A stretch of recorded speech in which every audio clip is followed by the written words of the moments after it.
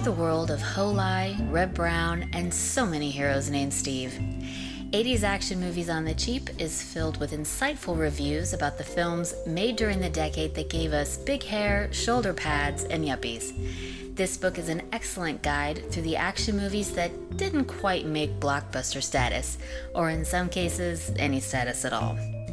Written with wit, good humor, a definite fondness, and minimal spoilers, this book is a must-have for film lovers. 80s Action Movies on the Cheap by Daniel R. Budnick is available now at Amazon and McFarlane Books.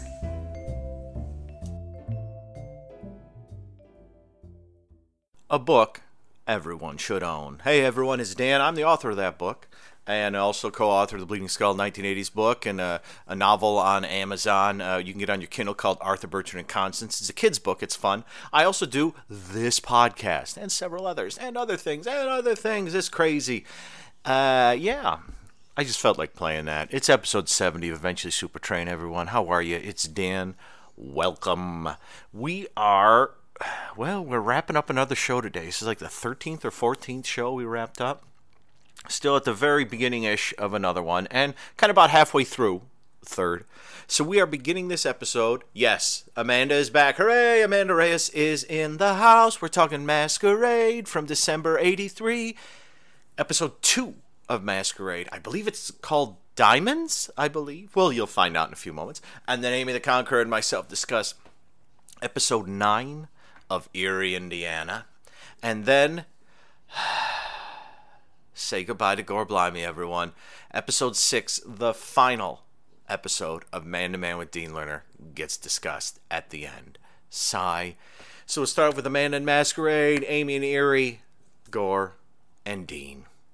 Gore and Dean, they were my favorites. Apart from the Beach Boys, they were my favorites from the 60s. Let's dive right in, folks. Enjoy.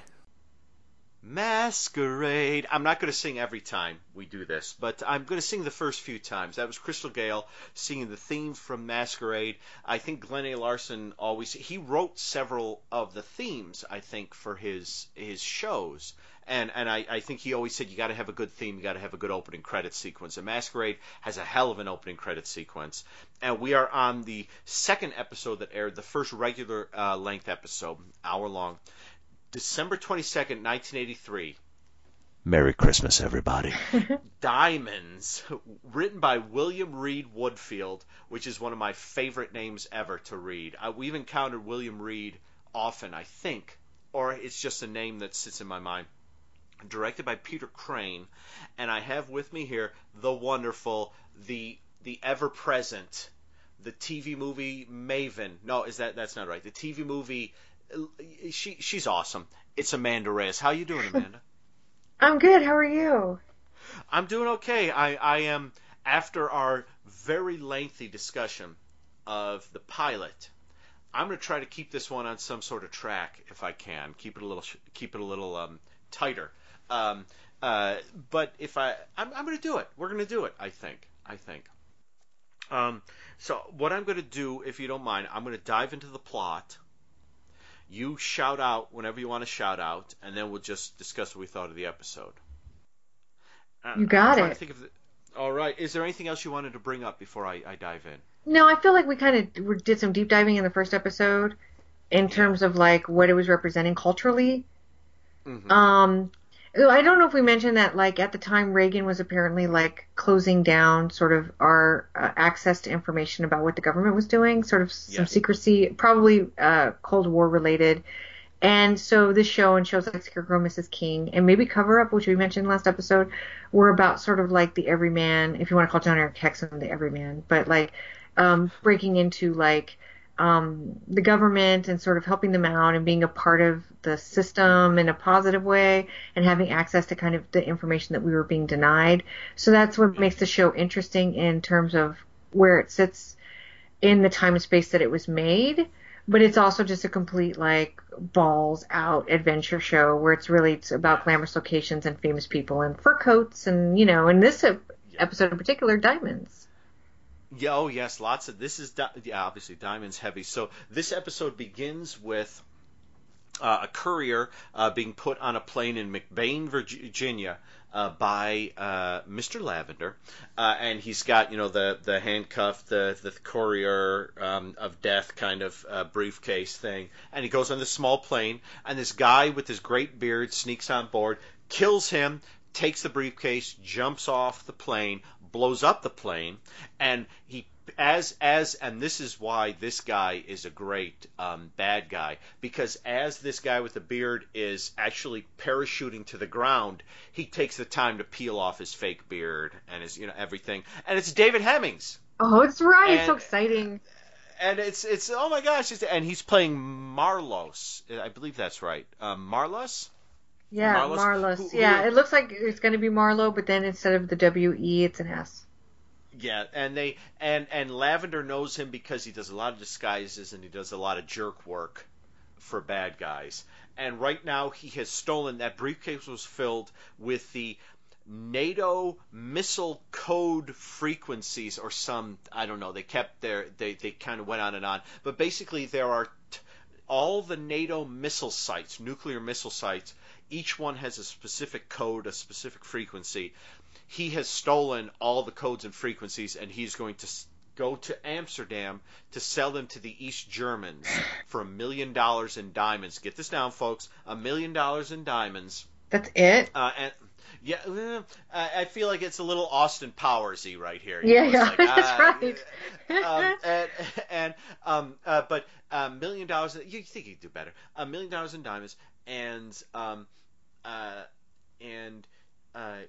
So the East Germans will now be able to block, if the NATO needs to release a nuclear missile, they can block them with codes. So Lavender and Kirstie Alley's character, whose name I just forgot, but I think is Casey, and Greg Evigan's character, whose name is Danny. I remember that specifically because my mom calls me Danny. She's the only person who calls me Danny. Don't you call me Danny. You could call me Danny, Amanda, but I'm saying this to the listeners. That's because you're afraid of me. I am afraid. Gee, good gravy. And so they recruit the folks.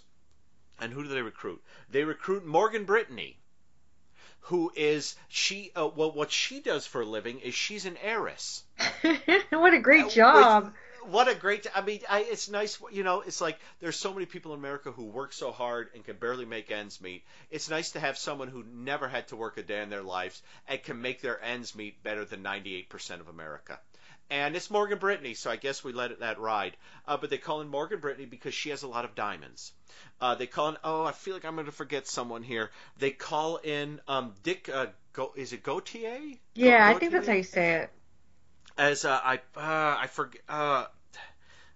As Al Karger. Okay, is it? He's basically it's a Al. Diamond guy. Is it Al? He's a diamond expert. And then they call in. I don't have everything written down as well as I did for the last one.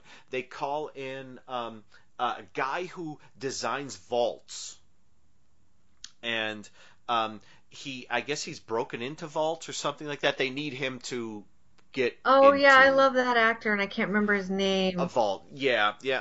And then they call in a young man named Timmy. Tim Jeffy. And Norman Weber, I think, is the guy. Okay, is the vault guy. Yeah, played by Rick Lenz. The great Rick great Rick Lenz guy. The great Rick Lenz, yes. And they call in a guy named Timmy who's like working for NASA, and he's created a satellite sensor, which is basically something I guess they put in the satellite, and it can sense things? give you. Yes, it can give you in-depth coverage of everything in the area. And then the last person they call in, I believe the last person they call in is Eve Arden, because she was Armis Brooks, and they want her to teach the East Germans. No, I'm kidding. I do like Armis Brooks, though. But they call in Eve Arden. She plays Mrs. Woodman. This is ridiculous, by the way. Who is the ultimate dog trainer. Ultimate.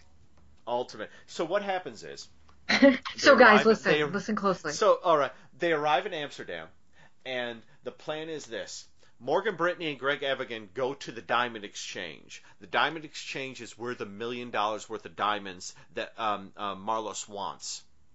And they go there, and they put the satellite sensor in this box with the diamonds that Morgan Brittany is handing over to them. They put the box into their vault, and it sits there overnight. Oh, well, it sits there. Actually, they do the stuff in the middle of the night. But it sits there, and they use the satellite sensor to gauge the layout of the vault and the whole area around the vault so they can break in. Dick Gautier's character is sent to examine all the diamonds they have, one by one, because he's a diamond expert, and then buy enough cubic zirconia to replace the diamonds. And then, I'm going to forget somebody, I know I am, they go to a hotel right across the street from the Diamond Exchange that night. They have 2 dogs on the roof, speaking to them in Dutch, I believe.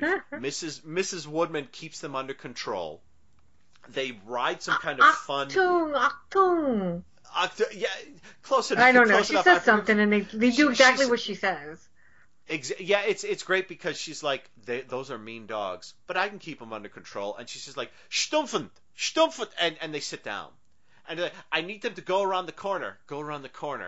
Shavantosos, and they go around the corner. Like, she's not even motioning with her hands. She's just saying something like in another language that they would understand, and that's not even dog language. And all I can think of is Best in Show when Fred Willard says to the guy he's doing the commentary with on the dog show, like, Chinese dogs and Italian dogs, do they speak the same language? You know, if you say something to a Chinese dog in Italian or American, do they understand what you're saying? And apparently you need to speak to them in the specific language. Yeah, this is science working here, guys. This is science. And so... I'm sure I missed out on a car chase or two, folks. I'm trying to keep this more. Oh yeah, he does some stuff. This guy, this Marlos guy. He's wreaking havoc all over. Yeah, Amsterdam. The great thing about Marlos is that however he disguises himself, and Lavender says this. That's Marlos. I'd recognize him anywhere. And I say that's David Hemmings. I'd recognize him anywhere. You know, it's true. It's true because when he's going down on the parachute, David Hemmings has these really haunted eyes that I love. Yes. And they're undeniable. Nobody else has them. And so, like, when you see them, you're just like, oh, guys, it's David Hemmings. Yes, because when you first see him in that scene, he's at a distance, like pretending to be a mechanic, and you're like, okay, that's my Uncle Dave. I know who that is. But then the moment you see him and he kind of passes by, it's not quite like Top Secret, that scene where they parachute out of the plane, and they all like have long conversations where they float up to one another on the parachutes, and then there's like a fireplace kind of thing. Yeah. But it's almost like that, where he kind of comes down, and you look at him and you go, and I looked at him and I was like, is that David Hemmings? I love Blow Up, and Deep Red is one of my favorite Argento films. So I'm all on it there. But yeah, whether he's a goofy tourist, whether he's like an old man getting like a safety deposit box kind of thing, Hasidic Jew. Whether he's the one Hasidic Jew, he looks like when Woody Allen became a Hasidic Jew. What film was that? Was that like Bananas or something? Oh my God, probably, yeah. Or Take the Money and Run? I forget. There's one where he thinks he's a Hasidic Jew. He looks almost exactly like that, and you're like, that's David Hemmings dressed as a Hasidic It's so Jew. funny because he goes in, and I know we're jumping ahead, but he goes in as this Hasidic Jew, and some guy that's waiting for him goes, that's a brilliant disguise. And you're like, no, it's not, because he stands out like a sore thumb. A brilliant disguise is like a businessman with no makeup on. Like, okay, you know what a brilliant disguise is? When David Bowie did the Elephant Man without makeup. Yes. Yeah, that's brilliant. That is brilliant. Him with curly Q, and that's horrible. I don't mean to denounce but you know, like the hair on the sides that are like the little curly Qs and like the outfit, that's not a brilliant disguise. No, and his beard is, they show several Hasidic Jews earlier on who have their beards are dark. And his beard, I think, I want to say, is like grayer and longer. It's almost like he's ZZ Top or something. I feel like I offended any Hasidic Jews that might be listening. I think if we're discussing like a blackmailing assassin kind of guy, who is a masquerade as an Hasidic Jew, I don't think we are, because I think they will give us the benefit of the doubt. Okay, yeah, he looks stupid. Yeah, he looks goofy when he does. It's like, really? That's because they like the first time you see Dick Gautier, he is that how his name is pronounced? Yeah, I think so. Okay, you see him and he's with several Hasidic Jews and they're coming out of the vault with diamonds, and I don't I don't, I But okay, that's I a got it. stereotype right there, isn't it? Yeah, Oh yeah, my God, yeah. this show is so offensive. Oh my god! And he like slaps him on the back, and he's like, he says something, and he says like Mazel, I think, and he like slaps him on the back, and I think, don't slap him on the back. You don't do that. These are very religious men. You don't slap But I never slapped one of my priests when I was in Catholic school on the back. I was like, there you go, Father. Have a good one. But you know who Marlos reminds me of? Who? BA on the A Team. Not BA. Is it BA? Who's no Hannibal. I'm sorry. Hannibal. Yeah. I've only seen one episode of the A Team the whole way through, I think. So forgive me. Not BA. He doesn't remind me of Mr. T. He doesn't remind me of Mr. T. He reminds me of George Peppard's character, because George Peppard, they were like, he's a master of disguise, but half of his disguises were like him dressed up like a lizard on a film set. And you're like, well, of course that's a great disguise, because he's covered in rubber from head to toe. Nobody can see who he is. Or he's doing something like ridiculous where it's George Peppard. Yeah. But like, it's brilliant. And it's, oh my God. So anyway, Marlos is on par with Hannibal. And I do love it because the KGB or the East German guys never recognize him, and one of them is played by the actor who was the head Russian bad guy, or communist bad guy in the James Bond films from the late Spy Who Loved Me to License to Kill. And in 1983, he was in Octopussy.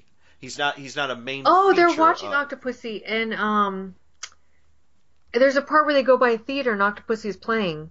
Oh, really? Yeah, I'm okay, pretty sure this was the it. episode. Yeah. Okay. Yeah. No. Yeah. Because he's the great. That's a great. Like in the '60s, it was Spectre. In the '70s, it was generally like just crazy guys wanting to destroy the world. And then the '80s, James Bond was communists, and he's the head communist who never really seems like a bad guy as far as. He's a communist. Go. He's not a killer. Yeah. Yeah. He's just trying to do his thing. Yeah, and he's I think we first see him in Spy Who Loved Me, I believe, sending Barbara Bach after whatever it is they did in Spy Who Loved Me. I remember they go underwater and Jaws is there, right? Ooh, I think. I don't know. I hate to say that, I get them all mixed up. I get them all mixed up, but then like once a year I watch them all in order, and for about 3 months they're all in my head perfectly. And then they leave. Yeah, I have a friend that marathons them, and I don't know if he does it anymore, but he would stay up till he watched them all. Like he would do like a 3-day marathon where he just watched every single episode day and night, day and night, day and night. Yeah, I can do about 2 or 3 a week.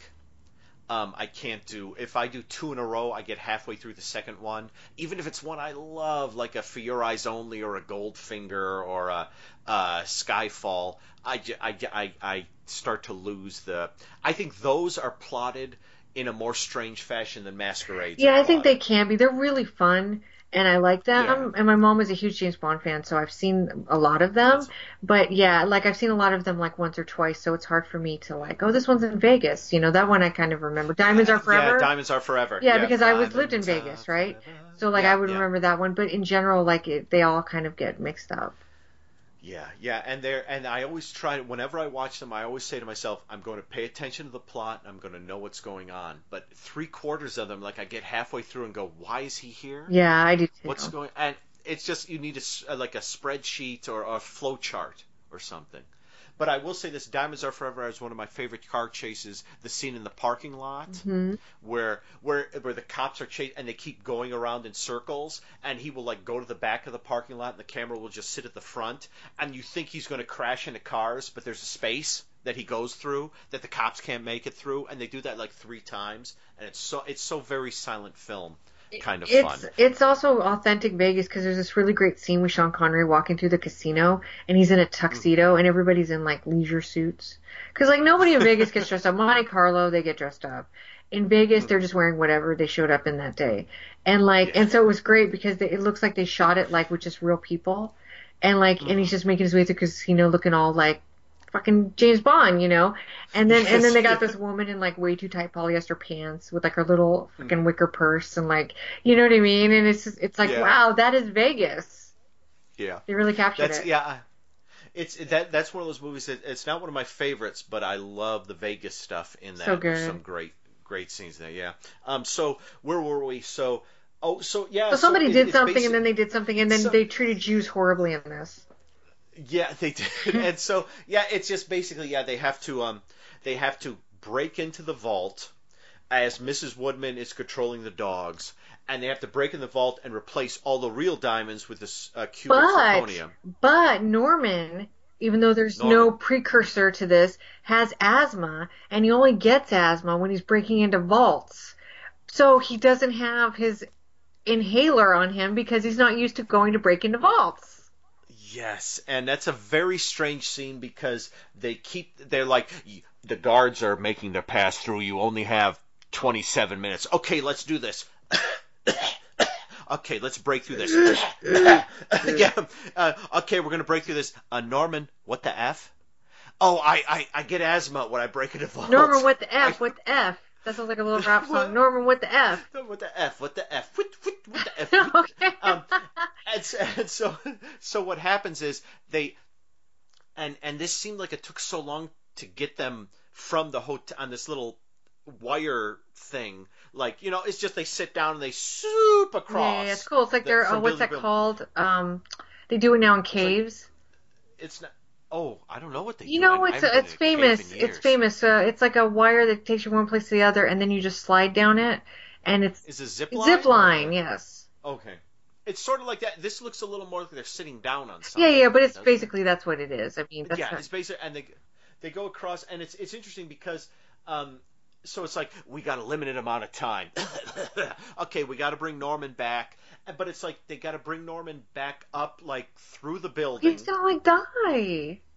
Back to the thing, and the thing is, the hotel is higher than the diamond exchange, so it involves a lot of pull. That's right. And getting them up there, and so it seems like if you've got this like Mission Impossible timed, that seems like a lot. It lot does, of but time then to use. it gives Tim, who the computer geek, a chance to have his little adventure because the whole time he's complaining, like, oh, I'm stuck in this room, and he has this really great equipment and everything, but like he's like, I want to do this, and I never get to go outside, and he's Jeff East, so he's totally adorable, and he should be dating and like having a good life, but he's not. So I love Jeff East, don't get me wrong, Yeah. and so like, and so he's Superman, and so like, Yes.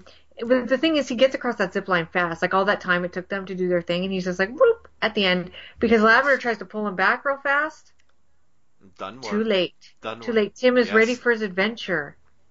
Yeah, and Lavender says something like, Danny, Timmy has decided he wants to experience the NIA or something like that, and he's on the way. So, but it's funny because all they do is lower themselves into this vault, take all the diamonds out, and put the fake diamonds in.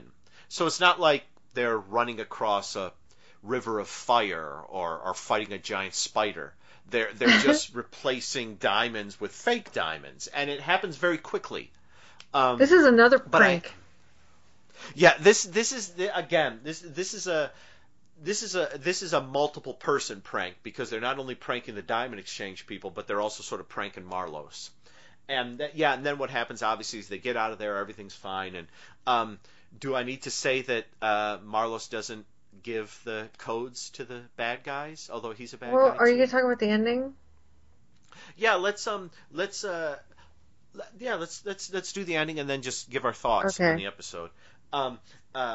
So the ending is basically, it's the next day. Marlos shows up. He's got his briefcase and he's got two goons with him. And give me the diamonds. Here are the diamonds. But they when he rubs them on the glass, they just break into pieces. Yeah, they're not even like cubic zirconium. They're like sugar. Yeah, they look more like sugar. Yeah, it's like they he presses down, goes dit, and they shatter. He puts one in his coffee. Yeah, he puts one in his coffee. He drinks it. It takes about 5-10 minutes because he gives really one to a horse. To linger. Sugar cubes, guys. Is that Rotor? Is that? Oh, is that what? So he says, "I'm not taking this," and he begins to leave because all the diamonds are this. And the guy from the James Bond film says, "You're not leaving." But his guys have guns hidden in their briefcases, and they shoot this one creepy assassin guy who looks a bit like a less dirty version of the "You Got a Light" guys from the Twin Peaks: The Return series. And he gets shot, and basically Marlos makes it out and runs into Lavender, and Lavender shows him $1 million in cash, which looks kind of fake to me, but I guess he's I'll ask you about this, but he says $1 million in cash. I've got it right here. Marlos looks at it and says, "That's the best deal I've had all day." They exchange briefcases, drive away. It doesn't end up so good for Marlos. No, this is the part I'm talking about. So like at the very, very end, he takes the briefcase, and then I think Lavender is talking to somebody, and then they're like, "You're just gonna let him get away?" It's something to that effect. I feel like it happens, and then Marlos pulls up next to him, and he's like, "You think I was gonna fall for the exploding briefcase thing?" And he gives Lavender the briefcase, and he drives away, and then Lavender says, "No, but I thought you'd fall for the exploding money." And then the car blows up, and everybody's dead, and it's like, well, considering the last episode they were just pranking the shit out of the KGB, they blew the shit out of this guy and his friends in that car. Gone. It is a conflagration, folks. It isn't like it's like suddenly like the windows all shoot out, and it's just like there are 3 people in there. He took a chance too, because there could be people walking. Like, on the street, like, he could have killed, like, an entire block. Like, that street could have caught on fire. Do you know what I mean? Like, if it was in front of a house. And it's like, so he really took a chance. But the last episode, no.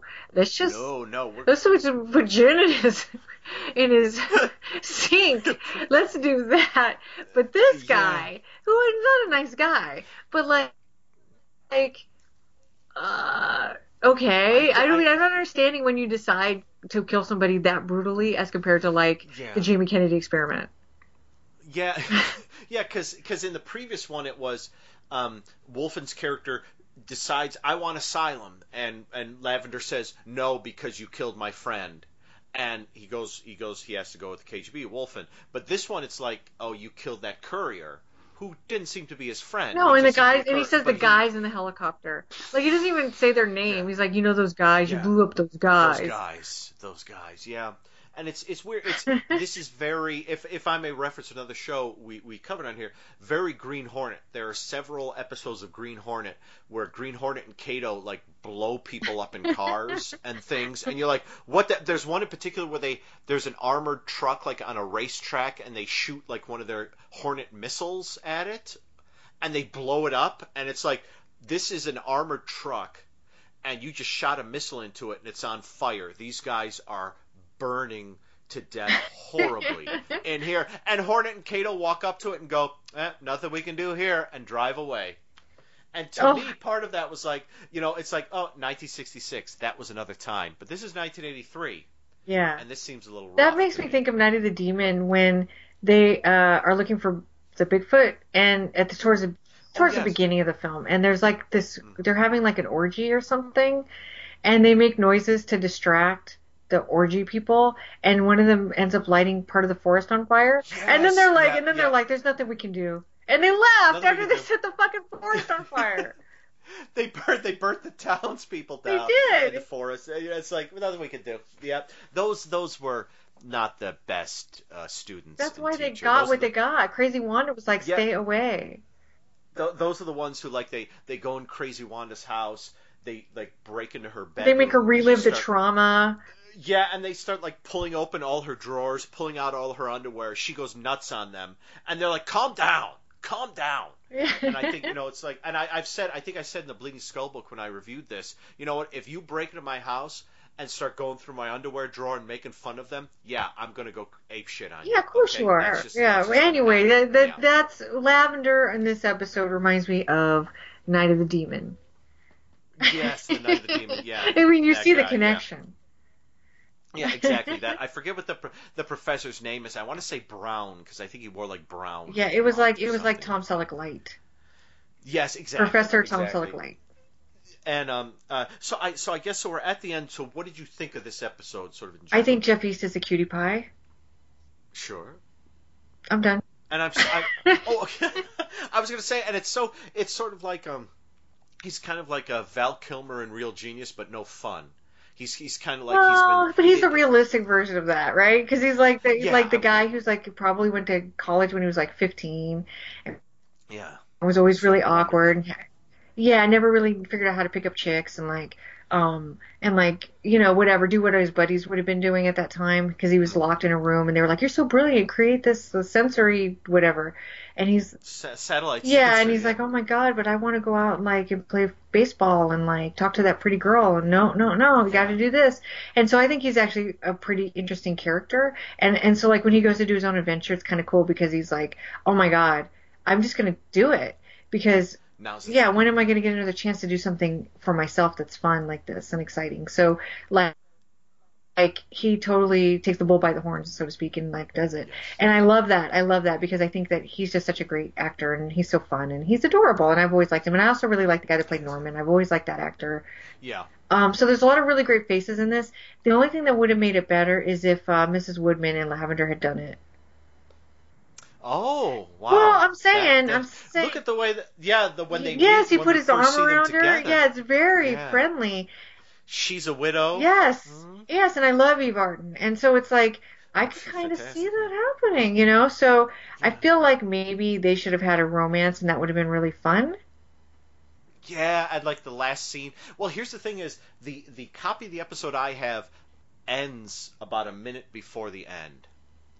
So the copy I That's have, right, mine does it's too. I think we have the same yeah, copies yeah. Dick Gautier is marrying a woman he met in Amsterdam, and Eve beforehand. Arden Yeah, is talking to them. And my episode, and I always want to say that the final scene would have been Danny and is it Cassie? Uh, I hope that's what it is. Are like Casey. going to talk to Casey. Sorry, going to talk to Lavender about something. Knock on his a hotel room. No one answers. They're worried, so they open the door, and then all of a sudden you just see him in bed with Eve Arden, and they're like, Or you just "Oh!" see And their then it's freeze expressions. They're frames. like, "Oh, we didn't mean to bother you." I think Oh. they're in the back of Eve Arden's van, and it says, "When the van is a rockin', don't come a knockin'."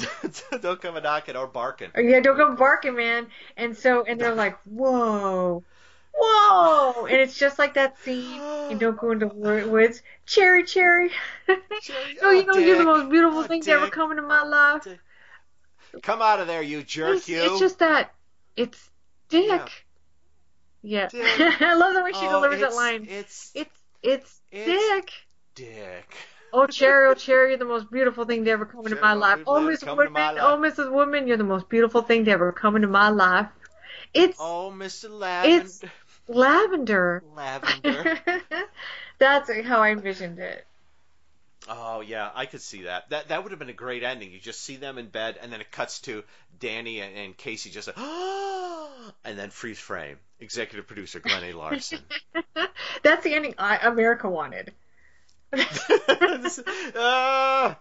But yeah, it's a uh, fun episode. I think it's a step up from the last one because I understood it. yes, yes. It is very more, much more straightforward. It's this guy stole this thing. He wants $1 million in diamonds. We have to sabotage the And deal. it's kind of nice too. And another show that does this, although I could take it in a different way, is oh my God, I can't even remember the name of it now. It was Linda Carter and Lonnie Anderson, and they were Oh yeah, yeah, partners yeah. in crime or something like that. Yes. And they were detectives, and they were both the ex-wife of this guy who had died, and they took over his detective agency. Yes, And yes. and what I liked so much Yeah. about that was that it wasn't about them bitching about, well, Harold liked it this way or I did this for, you know, they were friends and they had a camaraderie, Hmm. like Charlie's Angels, right? Charlie's Angels, they always got along. And it was nice to see people getting along and working together. And as the years pass, you get a lot of antagonism in like TV shows and movies in particular. Like, you know, slasher characters went from being like really friendly, happy people to like people who all hated each other but somehow all ended up in the same band together on their way to the mountains. And so like what I like so much about shows like this is it's like they're all kind of gathered for one goal and they all get along with each other. And so there is Yeah. conflict, you know, and we will see a little bit of that, but it's not about the conflict. It's about the teamwork. And so so I'm thinking of Buffy as like my example. So Morgan Brittany plays like this really highfalutin heiress and she's not horrible. She's Yeah. rich. Hmm. You know, she's like, oh, I haven't been on a bus in decades because she doesn't take buses, right? But she's not Sure, putting yeah. him down about being in the bus. And she's really in it to win it. You know what I mean? She's like, okay, what do you want me to do? And she's nervous. They're like, this is Yeah. just like taking your diamonds to any other dealer to get them appraised or whatever. Don't worry. You will be with someone the whole time. But she's genuinely nervous because she wants to do well. And it's kind of nice to see like, people being Yeah. nice to people. You know what I mean? And working Yes. together. And so this show, I think in this episode you see that way more than you do in the first one. Hmm. Yeah, I agree. And there is something about like Morgan Brittany and Greg Evigan's characters. They could have had a bit of romance there, I think he's but thinking about it, Dan, right? He's thinking, if I marry her, I could yes, quit this yeah, yeah, circus. and I think Casey says something like yeah, if the moment you went to marry her, her family would disown her immediately. That's And I probably thought, true. no, That's probably true. no, really, the Evigan, Yeah, I know, but no, he's a lower class. true, It's just not true. gonna happen. It's not gonna happen for Danny Doyle this time around. He's lower class only money wise. He's high class in our hearts. Oh yeah, yeah, I yeah. think. He's reaching for the stars. Yeah. He's reaching for the stars, Yeah, though. yeah. Reaching for the Anyway, she would he's just reaching for run him over. She would just run him over. yeah, yeah, yeah. That's true. Yeah, she'd run him over and he'd shower and Yeah, that'd be the end of it. Masquerade would reboot. That'd Yeah. be the end of it. Um, and a couple things I just want to mention. Amsterdam has 50 canals and 500 bridges. And I actually have a note here. It's just the word, and it's circled, dikes. They got lots of those. They got lots of dikes in Amsterdam. And there's a scene, I don't know, Glenn A. Larson and we do not agree on our musical tastes, because the one problem I have with BJ and the Bear is the music in it. Well, some of the episodes aren't that great, but the overarching one of the problems I have is the music. And in this one, there's a guy on the plane they're on who does a cover of "City of New Orleans," That's which right. is one of those songs that when I hear it, I want to immerse myself in water, face first, or leap off of something. I find it a very depressing song. I don't know why that is. Maybe it was. I have several songs that I listened to in my youth, before my dad died, that I think may remind me Yeah. of him, and I think this may be one of them, because every time I hear it, I want to put my face through something, but in the funny way, in a funny way. Oh, yeah, I think jumping off a And- building and trying to drown is funny. That's hilarious. It's It's hilarious. I can't hysterical. stop laughing. But yeah, they cut to the city of New Orleans. Are we gone 500 miles for the day is gone? Oh my God, just right to my head. Just I don't know. I don't know what your thoughts are on that song, but I don't have any that song thoughts on it. I bothers just me. like seeing piano players on double-decker planes. Yes, I guess that at the end of the day, that's pretty awesome. And it Yeah, just that comes like through for me. like people like it's a bar just hanging around him on Yes, a it's so plane. neat. You're like, this is how to fly. Yes, yeah, and I guess I got one more note here. It's when they're driving through Amsterdam, you get to see. I guess Danny is kind of a dog, because at one point, Kirstie Alley's character says like, it's notorious for its. She doesn't. Does she say sex shops? I forget what Oh, she says, but you could that's see right. like the rear screen projection are all like porno Oh, theaters it's and so sex great. shops and things like The that. rear screen projection is so good. Oh, it's so good. Yeah, It's so fake. It's so amazing to look at. yeah. It's because there's so many great like location moments that whenever they're on the bus, they're like, "Screw it, this is all real That's screen." what I think this is where they show Octopussy, because I think they're driving around. There's a movie theater. Oh, is it? I'm almost Okay. positive that this is the episode.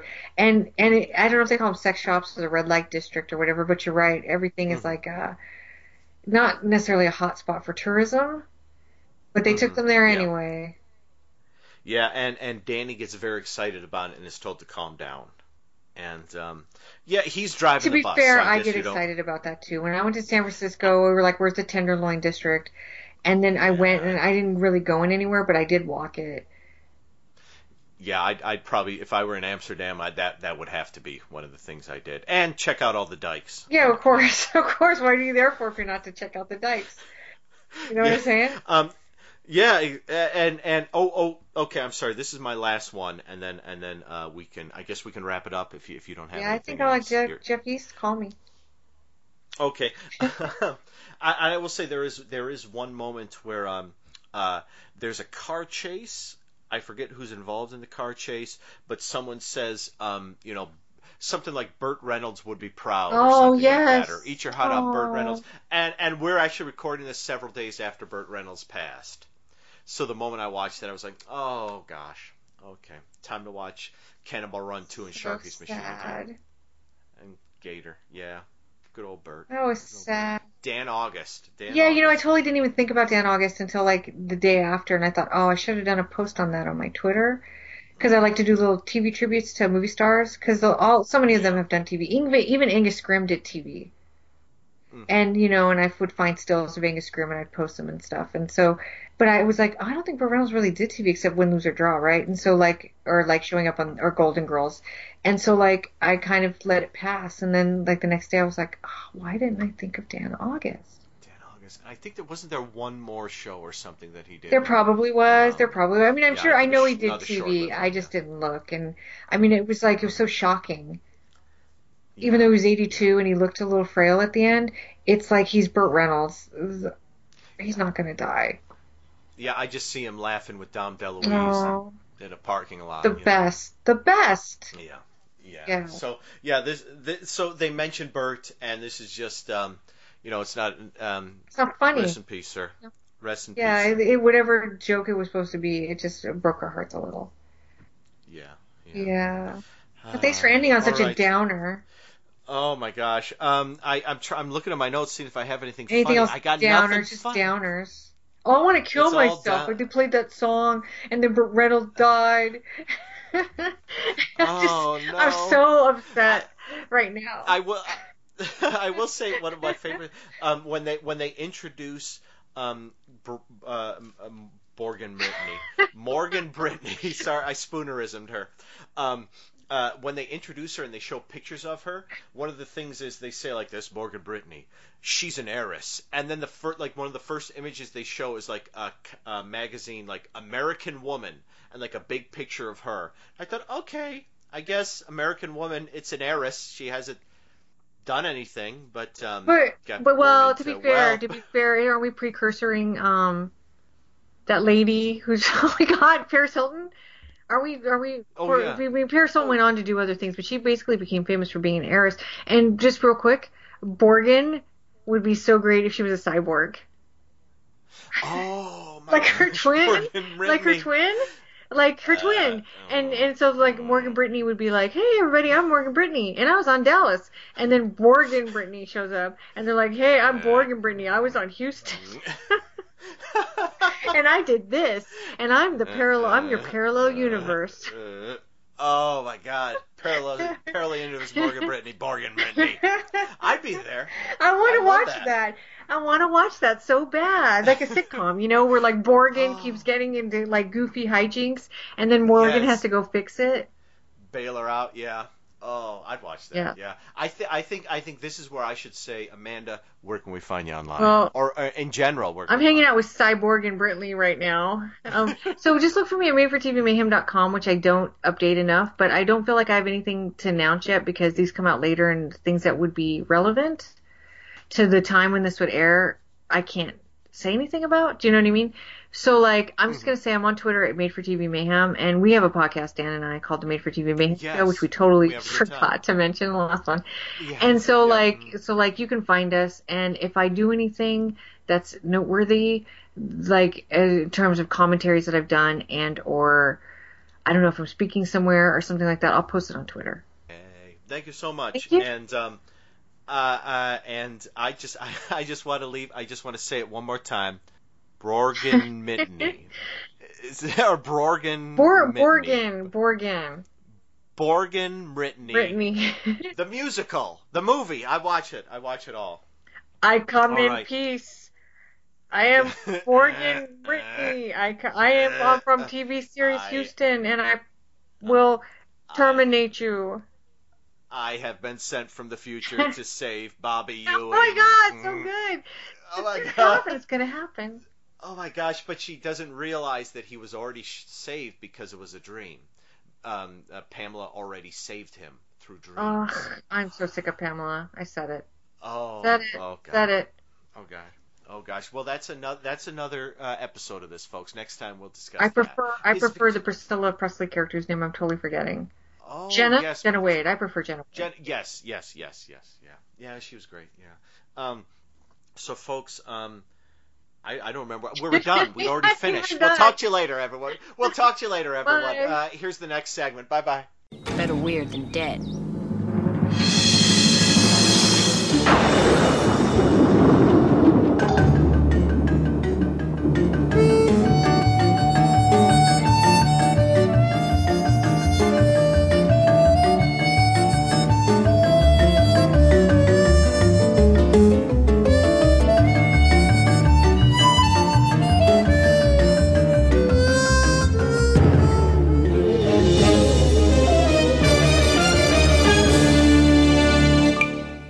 Erie, Indiana, Episode 9.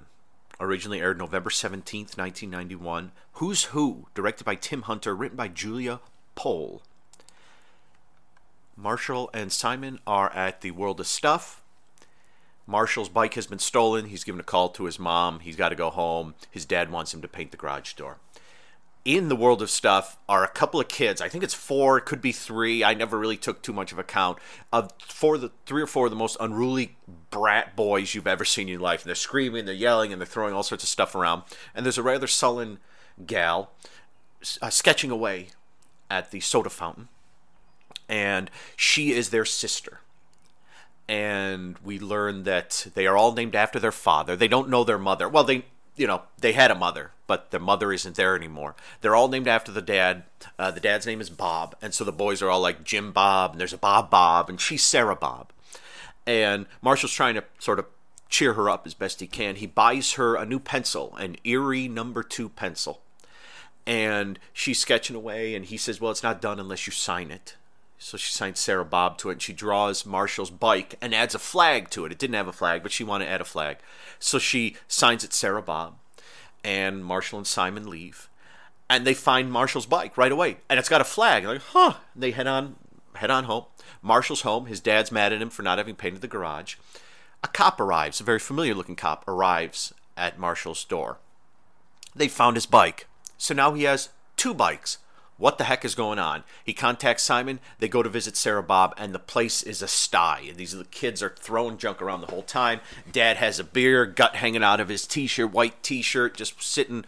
I think he's watching TV. As far as I know, he might just be sitting staring into space. But it's just absolutely horrible. And they treat her like a mother.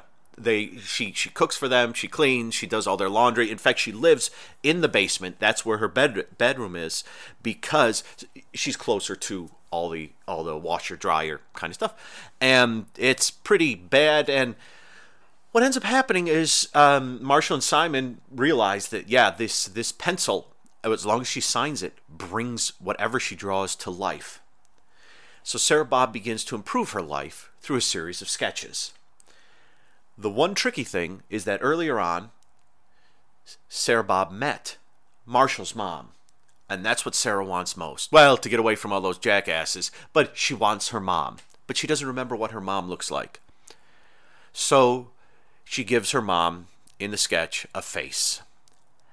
And things go from there. I'll stop it from there. I think you know where I'm going. And we're going to go into it. So listen to this. And then Amy and I will start chatting. Dan Bob here, everyone, and I'm here with Amy the Conqueror Bob. Amy Bob, how are you? I'm good, Dan Bob. How are you? I'm doing all right. I'm ready to bob this one out. Yeah, Dan, what did you think of this one? I like this one quite a bit. I got to tell you, I absolutely adore Sarah Bob. Yes. I just love her. She's like, she reminded me of like, she's in the same realm for me as like the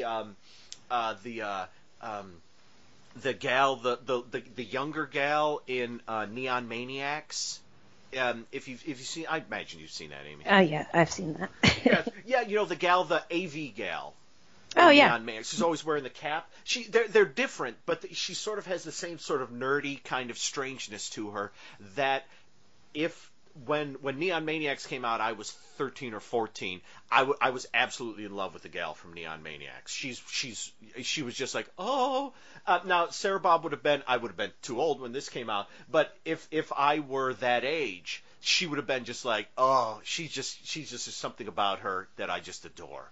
Her family are all terrible. I don't think I need to say that. But I like the episode quite a bit. It's got an interesting sort of timeline to it, which we can talk about later.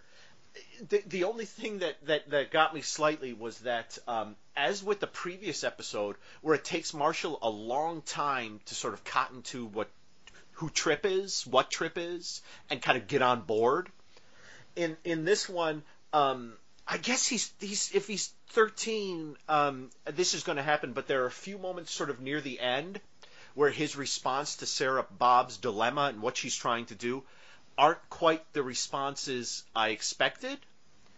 But then he is 13. I can explain what I mean in a minute.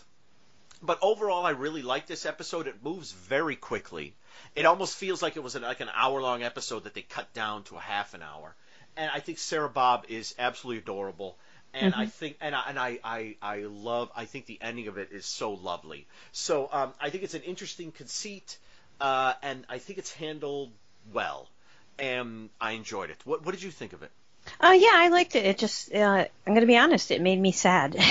Yes. It made me very sad. I really liked Sarah Bob, and I mean, her living situation was like heartbreaking to me. I mean, as a girl, or a woman, but pretending I'm a 13-year-old girl, I would be, horrified at the treatment of her. And I'm looking at this from an adult point of view, and maybe I shouldn't take it so seriously, but I just felt horrible for her. I thought it was so sad. Yeah, I mean, did you think? I mean, I thought when they show her awful brothers and then they show her drunk dad in like I think he's in like a wife beater. Forgive me, but I think he's in that with like his gut hanging out. Yeah. I mean, and belching and drinking the beer can, and it was kind of nightmarish. It was not only nightmarish, but it was like I mean, I know what they're trying to do, because the episode moves so quickly that they're sketching it in very quickly. They walk in. I mean, she lives in the laundry room because all she does is take care of them, so she needs to constantly be doing their laundry. Yeah. And I mean, the thing about it was that there hits a certain point where, as an adult, I watch it and I think, like, isn't this kind of abuse? Yes. Yes. Okay. Yeah. That was that's how I was. I think that's what hit me about it. And I liked the episode. I think I took it too seriously, which sounds ridiculous. But yeah, it was like abuse, and my feminist side comes out like. Yes. I couldn't tolerate that. Yeah, and it's this poor girl. Yeah. And she's so talented. Yes. Yeah. And it's that was my thought too, is that I see what they're doing. They're sketching it in quickly, so because the episodes move so fast, so when Marshall and Simon return, they can see the difference in everything, and they can sort of see like, okay, they're absolutely horrible, but you can't keep them in a fishbowl forever. And yet you can't be here. Can't you though? Anymore. I don't know. Oh, maybe you could. Maybe you could. I don't know. I was trying to be sort of. No, you're right. You're right, Amy. I take that back. I take that back. They made these characters way over the top. Her brothers and her father, obviously. Yeah. But I say, you could have left him in the fishbowl. She could have been all right. You know what? I take back everything I said in the last 30 seconds. I was in my mind. I was thinking, okay, because you know what I was doing? For a second I was thinking the way Marcia was thinking, which is the way that thing I said that confused me. Is that he's like, well, you have to let him out. You're right. You are right. You don't have to keep them in the fishbowl. If they ain't drowning, just sprinkle a little of the food in there, and they're going to be good. Exactly, and they're not doing anything for anyone. Anyway, they're not really. They're not like pillars of society or anything, or going to grow up to be. Yeah. So. Okay. No. But then I guess there's the fact of, well, is it because the mother and wife left them that they're so horrible, or did she leave them because they were so horrible? Yes. Yeah. That's kind of left so vague. The thing with the mom. Yeah. You do wonder. Yeah. No. See, I think, no, you know what? As my mind, and here's the thing is, I can't rechurn. It's tough to sort of rechurn your entire thoughts about an episode as you're talking out loud about it into a microphone. But I think you're right. They could have been left there just because they paint her life as so awful and them as so terrible. That why couldn't you? I mean, I think if this were like a Tales from the Dark Side, or I don't know why I chose Tales from the Dark Side. I don't know. I could have chose 1,000. If this were something like that, the episode would have ended with like someone walking back in, seeing everyone being nice to her, and then like, what happened? And then as they were leaving, the closing shot would have been the family in the fishbowl, and then the episode would have ended. Right. But because this is Erie, Indiana, and because it's sort of Marshall's story, there's a little bit. But no, I think. Okay, how about this? And I know this doesn't fully excuse what I said earlier, and I apologize, but I think. How about if this weren't Erie, Indiana, I would leave them in the fishbowl. But because it is Erie, Indiana, and Marshall is still a kid, and he's like, you can't leave him in the. I don't. Even that doesn't work. I don't know. You're right, Amy. Because even right, after she like lets them out, and then he's like, you just got to stand up for yourself. She tries, and they ignore her. Yeah. Yep. And that was even sadder for me. I'm like, nope, nothing's going to change. You know, she's trying to assert herself and say, I'm not doing this anymore. And they're just like, what? And then just go back to their, where's my dinner? Where's this? Yeah. You know? Okay. Well, yes, you're. I'm sorry. Oh no. See, for some reason, this episode really got to me. Yeah. I enjoyed it, but I was like, oh man, this episode is heartbreaking. This poor girl, and I guess because I really liked her in the 20 minutes that. Yeah. I think I like it too. She's got like when you see her drawing at the house, the first thing she's got like a beret and she's got like a flannel and a cool vest, and she just looks cool and nothing else there does. And part of me was like, I don't want to say my family were a bunch of Bobs, but they certainly like, you know, when I was a kid, they certainly didn't support anything I wrote or kind of did like that. Right. So, and this is kind of the super extreme version of that. And yeah, you know what, it is eerie. I almost, as I'm thinking about it now, wouldn't it have been great if the episode ended with Marshall and Simon at the big cupboard thing with all their stuff in it, and they put in the fishbowl. Ah, yeah. maybe with like a note on it saying feed them twice a day or something like that. That would have worked for me. Okay, all right. No, you've convinced me. But let's. Can I? One of the things I really liked about this episode was the timeline of it, and that's the fact that. I mean, how long does it take place? It takes place over like an afternoon, right? Doesn't it? Yeah. Because Marshall's supposed to be painting the garage, and and it's because it goes from the world of stuff to back to the teller's house where Andy shows up from Twin Peaks, for heaven's sake. What did you think of that? I was surprised. Yes, and he seems more competent here. He doesn't break into tears or anything. Oh, I love Andy. Oh, me too. That, in the first episode of Twin Peaks, when he starts crying, it's like this is going to be a very different kind of show here. Yep. And I like too the fact that something like Erie, Indiana, to me is based off of Twin Peaks, and the fact that they got Andy in it is so great. Yeah, that's a nice connection. And it goes from they're at the house, paint the garage, to oh my gosh, we have 2 bikes. Let's talk to Sarah Bob. We meet her family. They head back home. When they help her learn that her new Erie, Indiana pencil brings things to life when she signs it. They go back home. She's done the kick-ass Easy Rider montage. Yes, I loved that. That was amazing. That homage, I loved it. Just the thought that Marshall and Simon leave, and the first thing, I don't know if the first thing she does is, maybe she sketches her family into the fishbowl first, but I'd like to think that the first thing she does once they leave and she's like, oh my God, those guys have given me a way where I don't have to live like this, she immediately draws them like in an Easy Rider motorcycle montage for the garage. Yes. I absolutely love that. And I think maybe she does because I think the look she gets on her face as they're leaving. Well, I don't know. But so yeah, and so they go back. They see the Easy Rider montage. Dad comes out, says, "What did you do? And where's Mom?" And like, oh crap! And then they go back, and that's more or less the end.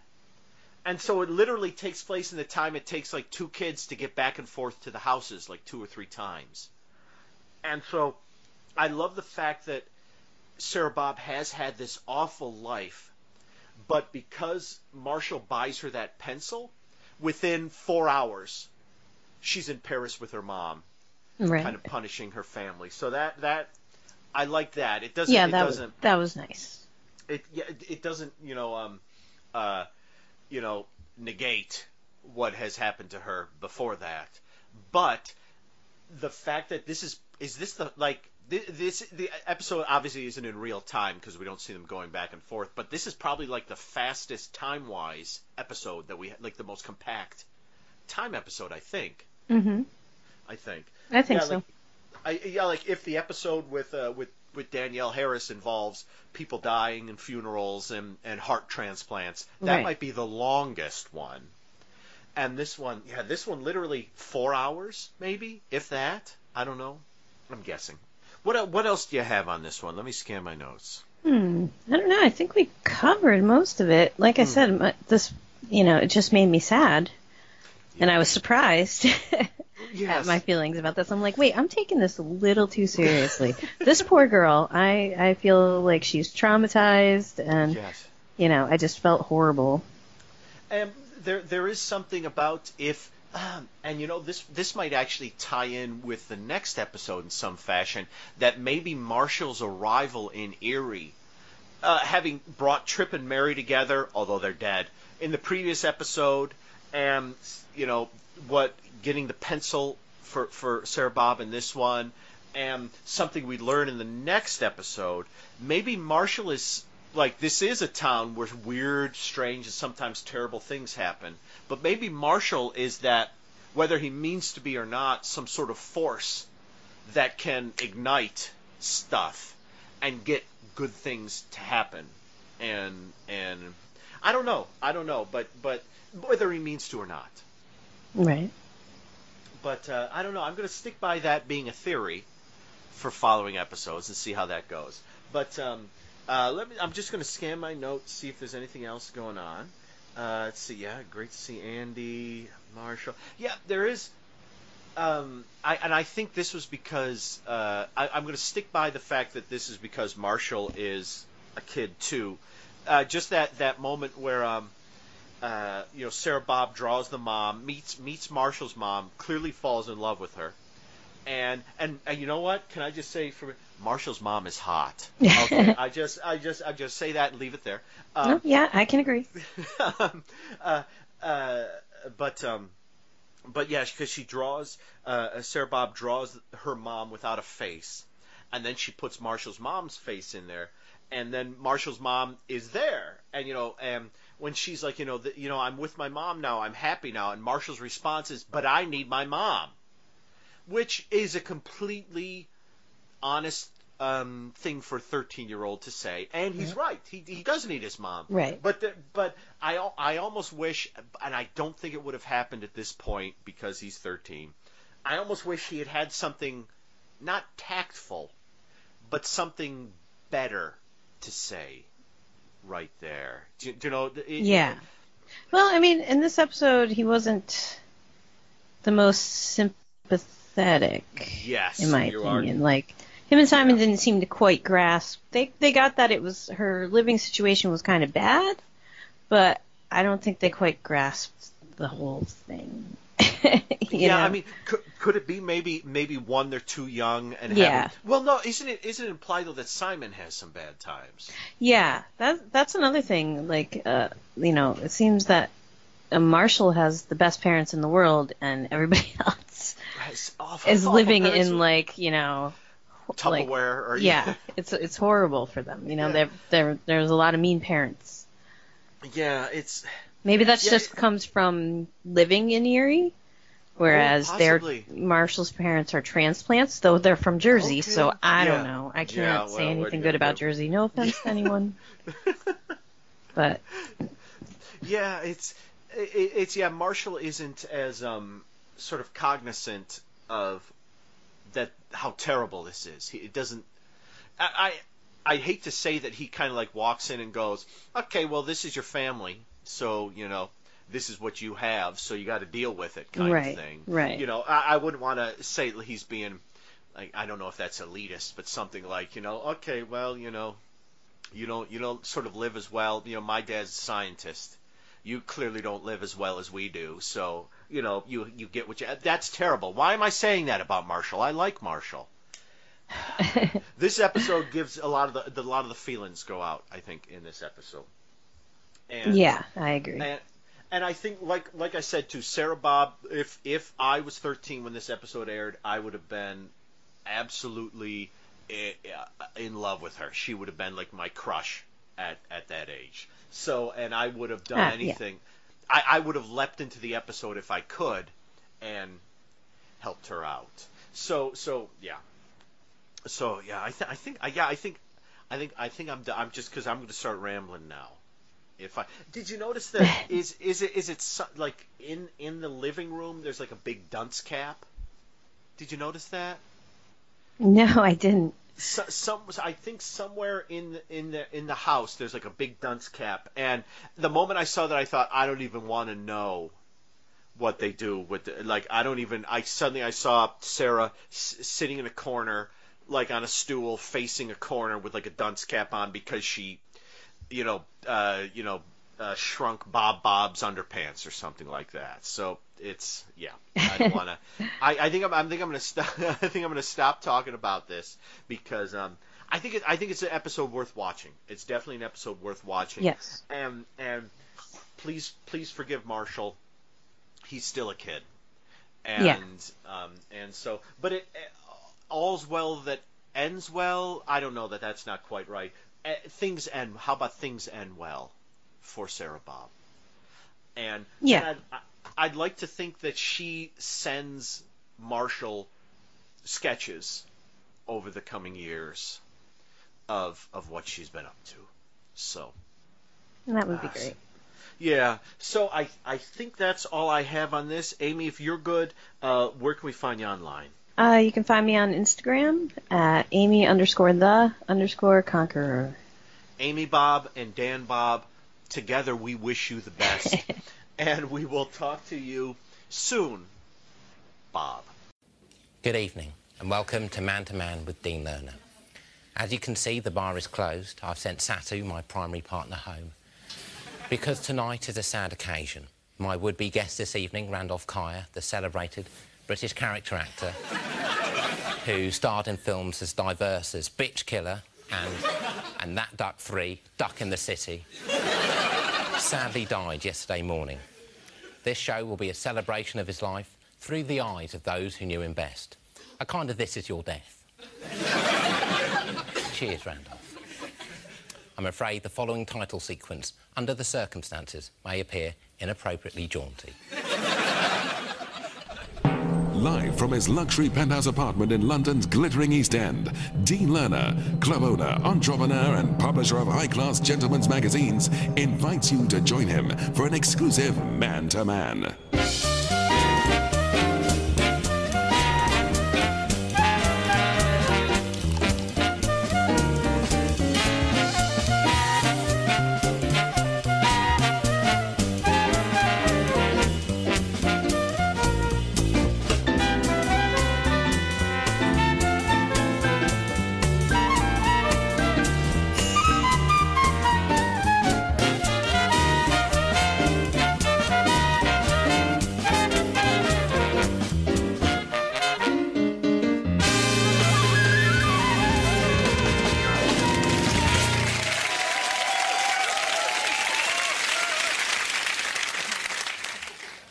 Thank you. All right, everybody. It's a very special Man to Dan with Gore Blimey. We're discussing the life of Randolph Carr. Hey, I'm here with Gore Blimey. Hey, Gore, how would you pronounce Randolph's last name? Yeah, I don't know. I would pronounce it as Kaya because that's what it looks like. It looks like a Welsh word that's spelt the same way. So That's what I would say. I'm sorry, I've just got a mouthful of pretzel then. I tried to sneak one in quick before you started, and then suddenly realised you were recording, and then I've got this crunchy pretzel in my mouth. So it's that whole dilemma about do I swallow, or, it's that whole dilemma thing. So I managed to kind of suck it into kind of nothingness. So hopefully you didn't get any of that while you were talking. Oh, no. Sorry. No. But hey, we are here with Gore, and he's eating pretzels, and we know he's good. And so we are here discussing the November 24th, 2006 episode of Man to Man with Dean Lerner, talking about Randolph C. And it is actually a posthumous episode because he has just died right before transmission. And the way the episode works is it's basically Dean out there by himself. Satu isn't there, which is a little scary considering the way the previous episode ended, with Dean, hinting that Satu might be killed. But he does say she's simply not there. He doesn't say she's been in a horrible accident, which I think would be something he'd normally say, like Satu isn't here because she fell out of a plane or something like that. Yeah. So I think Satu's probably okay. I think they all went and had a bath with the mirror, and everything's all right. So this traumatized from that. Oh. So Dean is basically doing a tribute to Randolph. Randolph is look up a picture of him online, folks. Randolph, Caer. He was an actor. He was in a film called I think he was in several of the That Duck series, including That Duck 2, Duck on the Run, and That Duck 3, Duck in the City. He was also in something called, he played a priest in a movie called That Duck 5, Duck in the Hood. Duck in the Hood, yes. With a Rastafarian duck. Yes. Sorry. And he was in he was in something called Pew, What a Scorcher, where he played a priest and he gets involved in wacky adventures. And we'll probably talk more about that later. But the film he's known most for is a film called Bitch Killer, which is an early 80s, presumably a video nasty, I would imagine, kind of film made by Dean. I would imagine it would be, yes. Yes. And so basically the whole thing is Dean. You see random clips you see a clip from Bitch Killer, you see a clip from an interview with Randolph, you see some other clips, you see Randolph doing a tale at bedtime, which is so sad that you could actually hear the audience kind of going from laughing hysterically to kind of like groaning sadly. Yeah, I was going to say the tale at bedtime is particularly noticeable for those of us of a certain age because they're spoofing a television program that was on called Jackanory, where you'd have a famous actor or someone and would sit in a comfy armchair and tell you a story. Well, occasionally pictures would pop up on the screen to illustrate the story.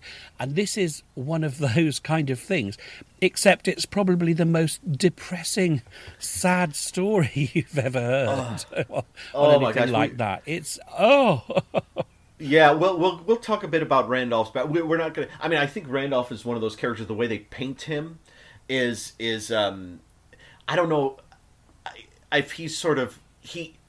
I don't know if I'd call him sort of the richest of the characters here, but just all the background they give, because the thing, and I keep trying to get to this, but I keep going off on tangents. It's funny, I just did it again.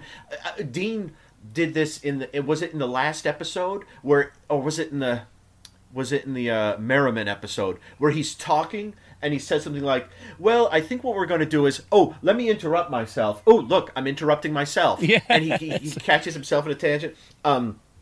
And, you're going off on your tangents. That's what's what you're doing. Exactly. So I'm just going to just push through here and then ask you what you thought of the episode, and then we'll actually talk about it. But so Dean is out there doing this tribute to Randolph, and the way he does it is not only giving his reminiscences about Randolph, who he knew quite well, and he directed him in Bitch Killer, but he brings in Garth.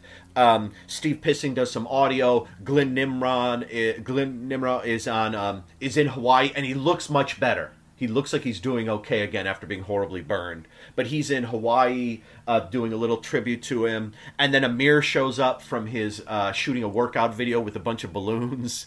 And so everyone, oddly enough, everyone but Merriman does a little... well, you wouldn't think Merriman would be really involved. But everyone does a little... Everyone does a little tribute, sort of, to Randolph, and they paint a picture that I don't know if it was just my frame of mind when I first watched it, because I first watched this episode. I watched it twice. I first watched it maybe 2 or 3 days ago, and when I got to the end, I was profoundly sad and depressed. But let me ask you, what did you think of it, Gore? I liked it because it was quite different. I mean, first of all, if the character, he looks a lot like Richard Attenborough does in 10 Rillington Place, where he plays Christie. He's got that sort of bald on top, some hair around the sides and the glasses, sort of that kind of creepy look. And all the way through, everyone talks about how ugly he is. There's a clip where he's being interviewed by a very biased interviewer, who is played by Matt Berry, actually, the voice. Oh, wow. And he's asking him questions about his film, and he says, "It's a horrible film, and you're horrible in it, and I wish I didn't have to look at you now." And he says, you look like a flasher or something, or you talk like a flasher or something. It's really, really sad. And even Dean talks about, he refers to his ungodly looks, and he talks about the beatings. He said, "The beatings I regret watching, and on occasion cheering on." So this poor bloke has had this horrible, horrible background where he's been playing these really ugly characters, and he's constantly being told how ugly he is. It's very, very... He's the most sad out of all the characters in it. It's still really funny. I mean, I'm not... Yes. It's not like you watch it and you're going to be in tears. It's sad, but there are lots of funny lines in it and characters and things. But it's a really interesting character, but just like you feel so sorry for him, this poor bloke. I mean, he pops up in some great things. I mean, you've mentioned a lot of the films that they talk about that he's been in. He also, I love that he's described as being unemployed, divorced, and growing uglier by the day. They say he ends up in a TV movie called Brossroads, which is the story of Bros. I don't know if they were big over in the States, were they, Bros? But they look familiar, but I didn't quite know what it was. Would you mind? Right, they were twins that had a pop band in the late 80s, early 90s. They were these two blonde twins and a dark-haired one that was in the background that nobody really remembers. And they were very big for a short period of time. And they've actually gone on since. I think one of them has become quite big in acting and stuff. But anyway, that's Bros. So this is the story of Bros, and he plays the father. And one of the nice lines in that is the father tells the boys, he said, "You owe me everything." And then the boys turn around and one of them says, "I owe you nothing at all," which is a line from one of their songs. So he has all these great sort of things. Oh, and there's my other favourite line from this is that Steve Pissing appears and gives and he says about him, about how good he was and that, and he says that Randolph was on the great racetrack of life. No one left a bigger skid mark. So. What more praise could you want than that? Yeah. And the way his sort of the timeline for Randolph sort of goes is we first sort of see him in Bitch Killer, which is and the trailer for Bitch Killer is awesome. I mean, it's a super cheap, early 80s, very video nasty kind of thing. I mean, I was thinking of this is a little more high end, but something like, say, a Norman J. Warren, like Prey or Satan's Slave, or more low end, someone like Michael J. Murphy, who made Invitation to Hell and The Hereafter, and The Last Night and Bloodstream. It just has one of those, like, you watch the trailer and you're like, what world am I in? It's so grimy and just kind of gross and spot on perfect. And it's great too, because like when the titles appear on screen, they're not like proper generated titles. They just look like they're written on pieces of paper that suddenly appear that make it even cheaper. Yes. I watched this, and within about 30 seconds of watching that trailer, I want to see that. I want to see that. I really want to see that film. That looks right up my alley. My name is Sidney King. I hate a lot of things. Fruits, colours, and above all, women. Goodbye, Mother!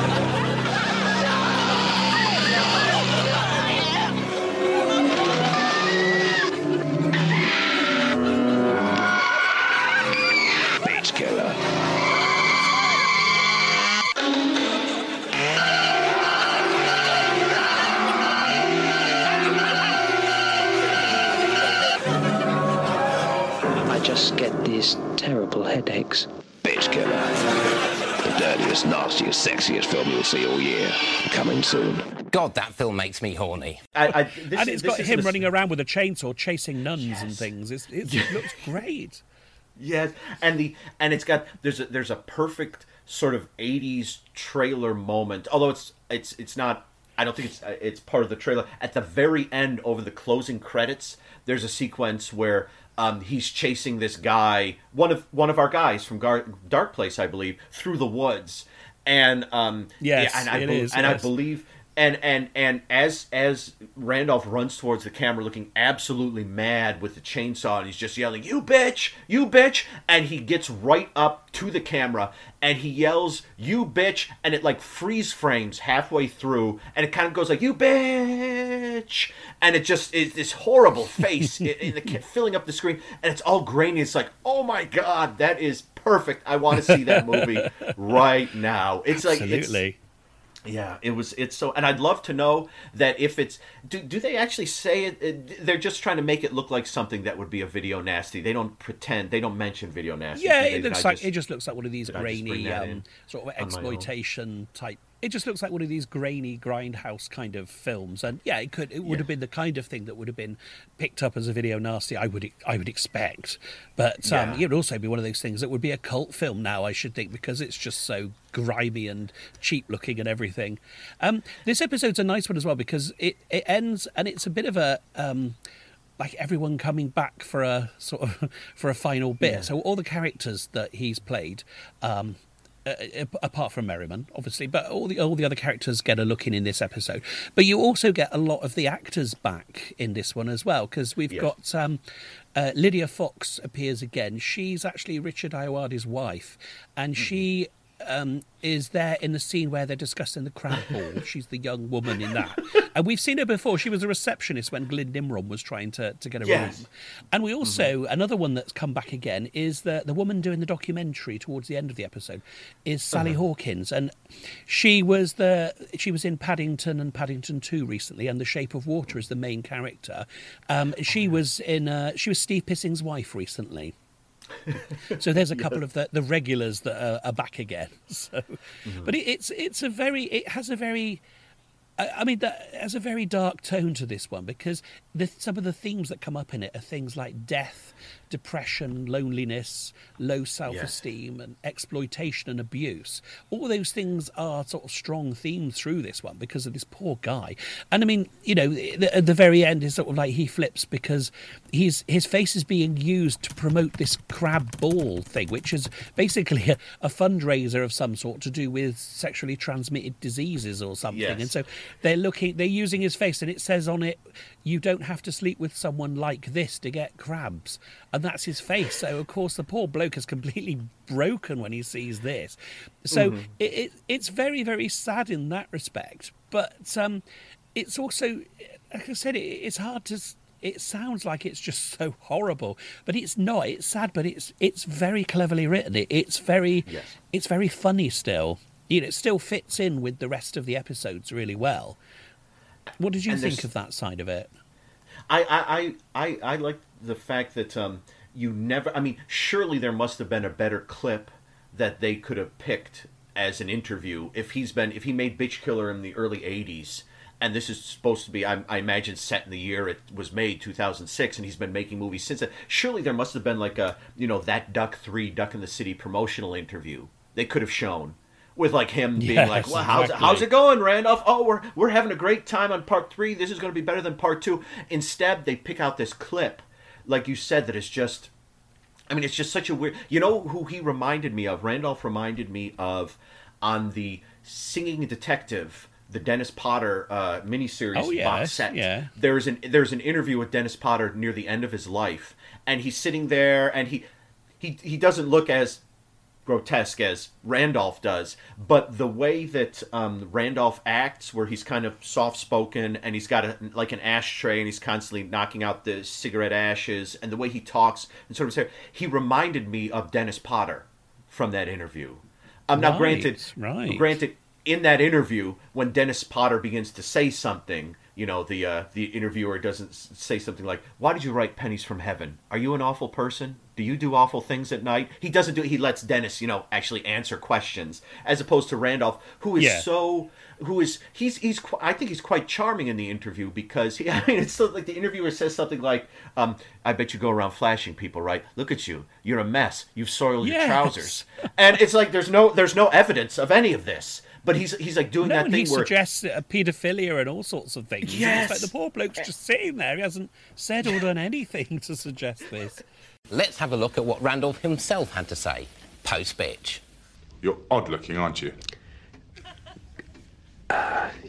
Yes, I suppose I am. And you always play these horrible characters. It's not really by choice. As I say, that particular film is not one I'm personally proud of. Well, you oughtn't be. It's horrible. I know. And I very much regret making it. But you did make it.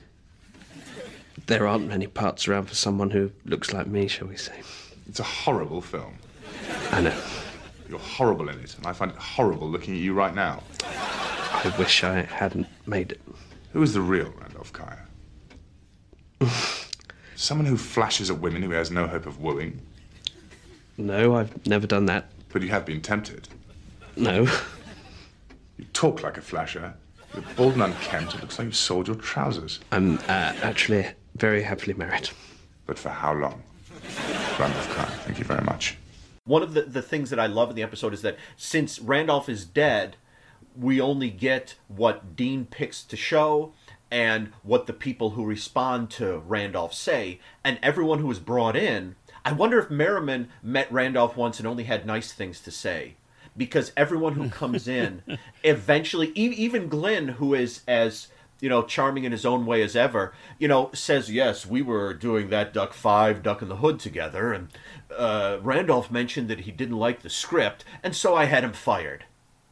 And, it's like you never, you just kind of wait to see. And then I think the worst, I know they're all kind of really bad, but and again, Amir's is probably the lightest of it. Like Garth in the end just really kind of slags him off, and Dean watches him get beaten, but Amir is like, he just kind of, what he did in his episode, he just kind of goes off and says, "I told him, Randolph, you're not ugly, you don't smell like a zoo animal, you're very," and then he suddenly goes off on this tangent where he's saying, "You do smell like a zoo animal and you are very ugly."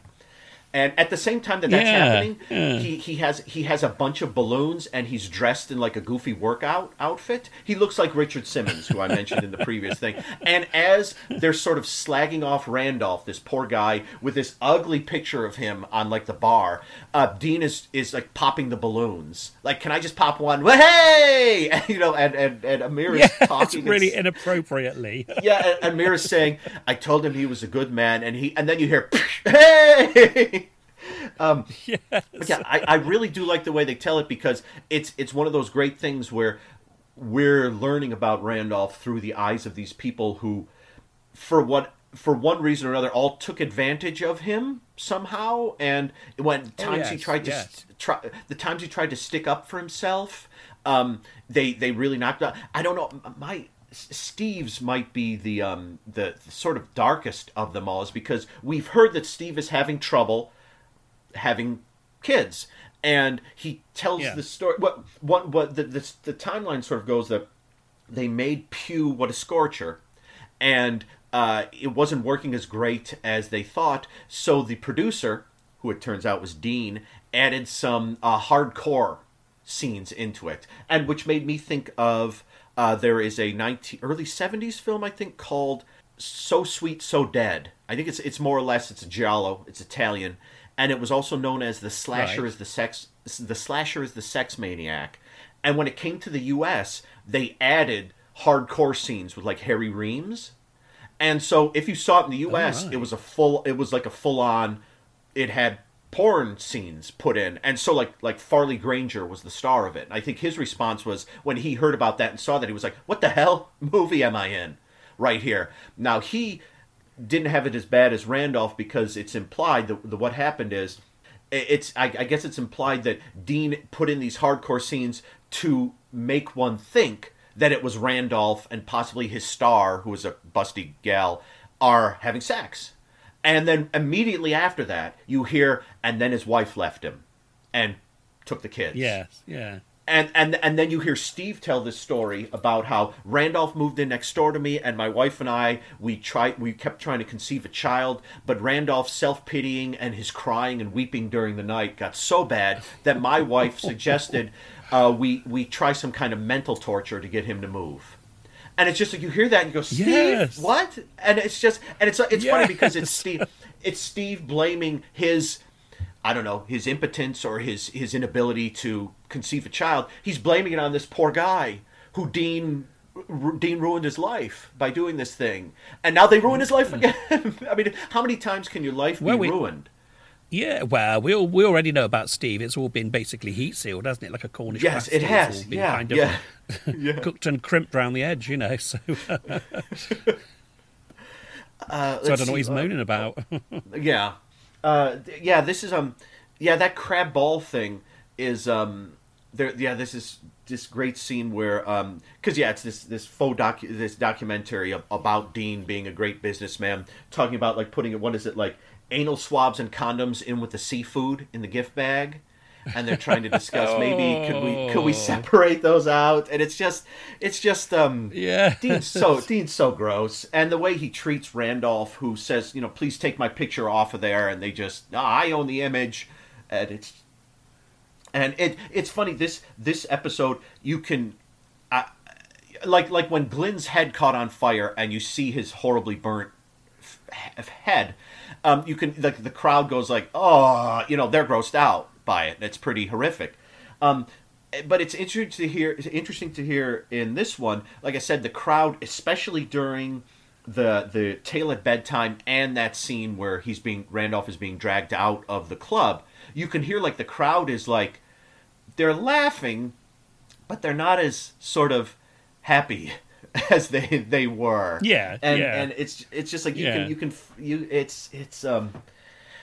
poor Randolph. He seemed like a genuinely nice guy, making his decent living. I presume if that duck got up to 5, he was probably making a decent paycheck, I would think, by time, if they kept calling him back. I feel like there's a lot to say about this movie. We covered a bunch of it. Let's see what else. What else do you have? I think on this one? It's a very interesting episode because in this one, the main character, the guest, isn't there in the studio, so it's kind of a different way of doing it. So we only see the main character apart from Dean, the guest. We only see them in kind of cuts and clips and that sort of thing. So it's quite a good thing because you still get a good idea about the character and about what's happened to him and about all this without him actually being there to be interviewed. So I quite like that. But it's still a good episode, and despite how sad it sounds, it's still a good episode. It's still very funny, but it's just the darkest probably out of all of them. Yes, it's got the darkest tone to it, I think. Yeah, I think. Yeah. Because you see throughout, we know that Dean is a pretty awful guy, but in this one, it's sort of like everyone but Merriman. Kind of go near Dean's level when it comes to dealing with this poor guy, and it's sort of like, ooh, wow, that makes you. If I go back and watch the series now, I wonder if that will alter my perception. That's true. I do, and I just went back in my mind and I just saw Garth, and when Garth is talking about writing Bitch Killer, he said, well, at that time I never met a woman. And he said something like, I've met a few of them now. They're quite nice, or something like that. They're okay. I forget how he describes it. But, let's see. So we've come through all of the episodes now. Yes. So I mean, it's got a lot of similarities with Garth Marenghi's Dark Place because obviously same people involved and so on. So there's a lot of very similar humour in it, and the stuff I think they do best is when they're setting up kind of a spoof or a pastiche of old filming styles and fashions and things. I think they do that really, really well in both of them. And you can, as I said, you can see there's a similar kind of sense of humour in it, as well as the acting and stuff. But what did you feel overall? I mean, the 6 episodes, because there weren't any more made, really. It was just the 6 episodes. Mm-hmm. What did you think of the series as a whole? Here's it. I will say this. As we're at the end right now, and I absolutely adore Dark Place. And I was surprised at how much I really enjoyed this one. I figured I probably would, but just the fact that I've owned it. I think I mentioned early on in like maybe the first episode discussion that I've had this disc for maybe a year, and I didn't start watching it apart from the first episode until we started talking about it. So it just kind of sat on my shelf, and if I was in the mood for that, I'd watch some Dark Place instead. But now, having got through Man to Man with Dean Lerner, I love. I mean, the accumulation of crazy facts about Dean over these 6 episodes and the episodes of Dark Place make him one of the sleaziest, craziest characters. He's just so fantastic, and he's so funny, and I just love that. And I love all of Matthew Holness's characters. I think all of them, in one respect or another, have something in them that I absolutely love, and they're very funny. Well, Randolph isn't very funny, but he's not meant to be. And I wonder too, if with something like Randolph, the way that this tribute becomes such a smear on his character, I wonder if there's a reason why they're doing that. Some sort of ulterior motive, like we're going to find out that Randolph had this on us, or or knew about this or something. So let's present him as being this horrible person, and then people will take away that. And then maybe if, like, in a year, suddenly, he published his autobiography, it was written before he died, and it has all this bad stuff in it about us. Well, you remember that episode we did. He soiled trousers, and he flashes himself to the kids. You remember all that. I'm wondering if that's a reason why they do this. But, yeah, I really enjoy the show. And actually, since I've started watching it, I've actually put this on more than I have Dark Place. Because I love Dark Place, but Dark Place is sort of a very specific thing for its 6 episodes, whereas this is a little more wide-ranging in what it gets up to.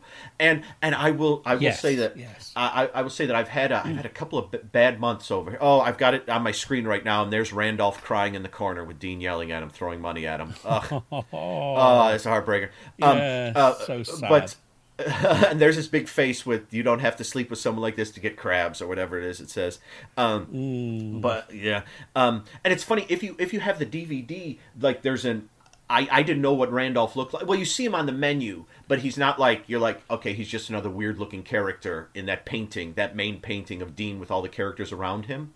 But one of the extras are somewhere in there. Maybe it's under Dean's name. If you click on Dean's name on the extras, if you click on it, you'll see that image come up. You don't have to sleep with someone like this to get crabs. And it's like you look at it, I just started laughing. I was like, who the hell is that? Yeah. But I think the thing, I adore Dark Place. And the thing with Dark Place is that, especially on the DVD, you can watch it twice. You watch it once, the actual episode, then you watch it with that kick-ass commentary where they're just getting on each other's nerves and talking about how Dean has blood in his urine, and Sanchez is yelling. Well, his name isn't Sanchez is yelling at people on the phone, and Garth is getting angry at them for not taking it seriously. But yeah, Man to Man, I just really. I think it's quite wonderful. I think it's very funny. Each episode is perfectly put together. I'm glad they're only the 6 because they make a nice arc, and the characters are fantastic.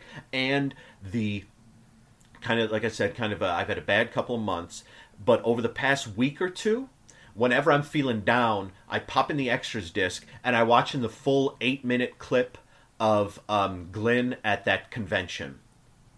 And that just brings me so much joy seeing him at that convention. I just adore that scene, and I can't recommend the DVD set highly enough because, like, I looked it up, and Glenn's the convention sequence in the which I put on the Glenn episode. I put like about a minute and a half of it at the very end of the episode.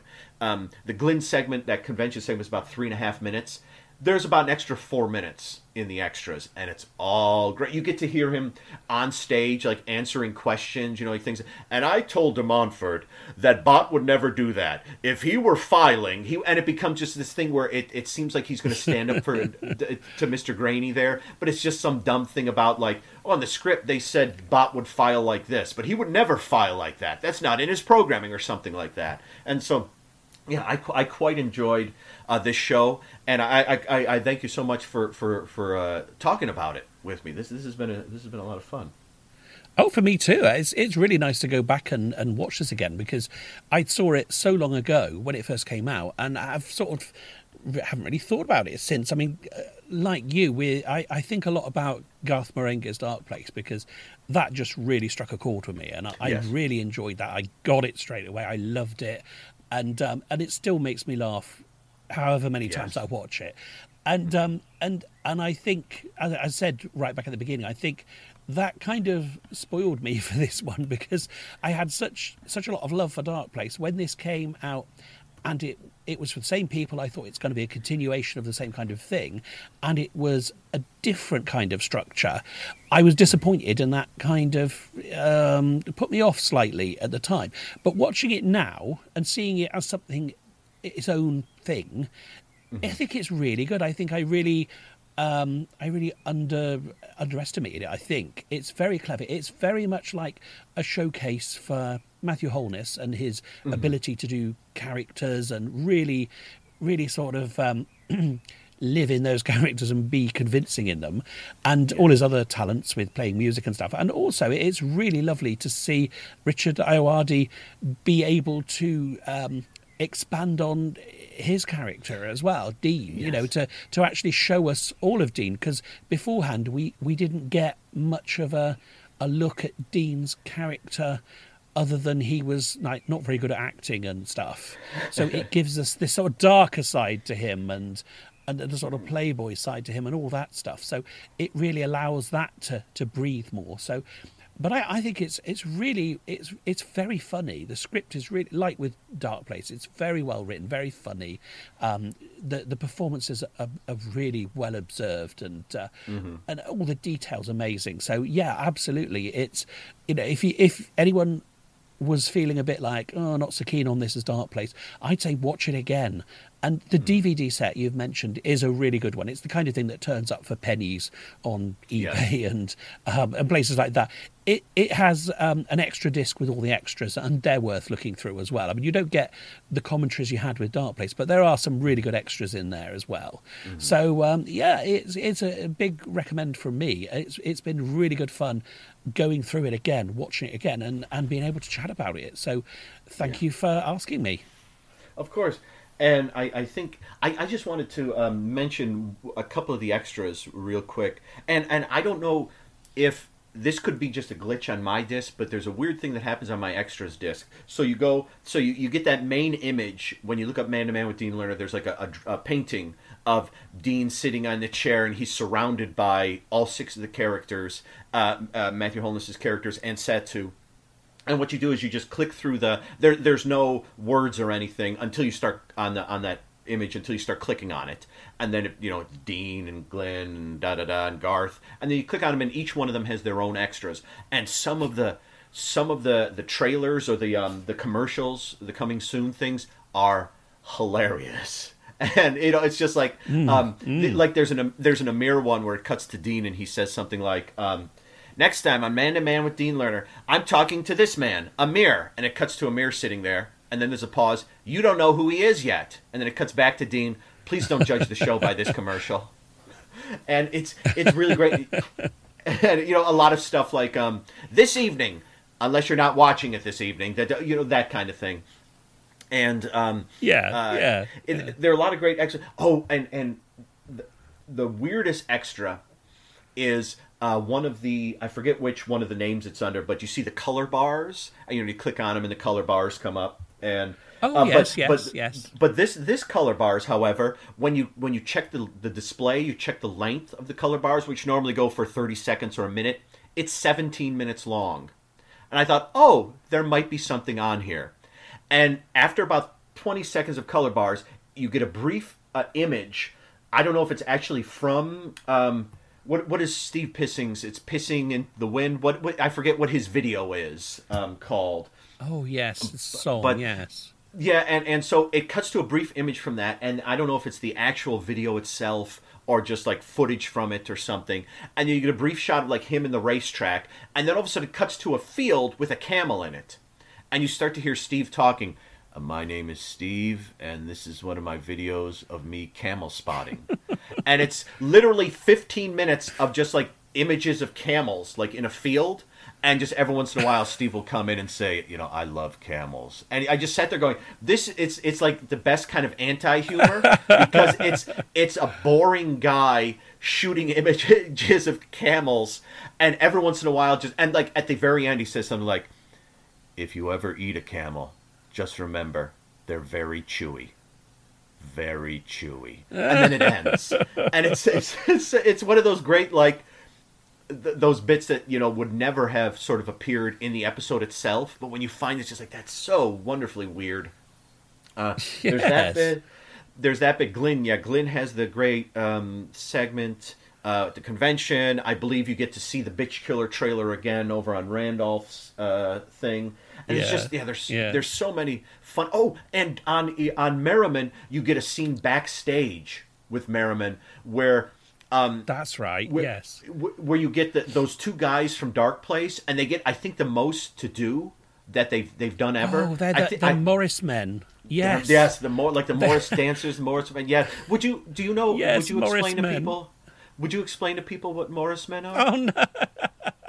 If you know, if you don't, you can. I suppose it's a very, I don't know, very Englishy thing. I don't know. It's they they dress up in all like white.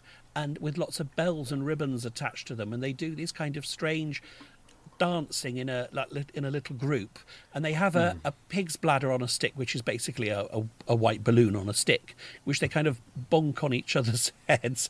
And then in some regions they have a hobby horse as well, which is featured in this. It's a regional thing. Different places have their different regions, and when I grew up they used to have them near me.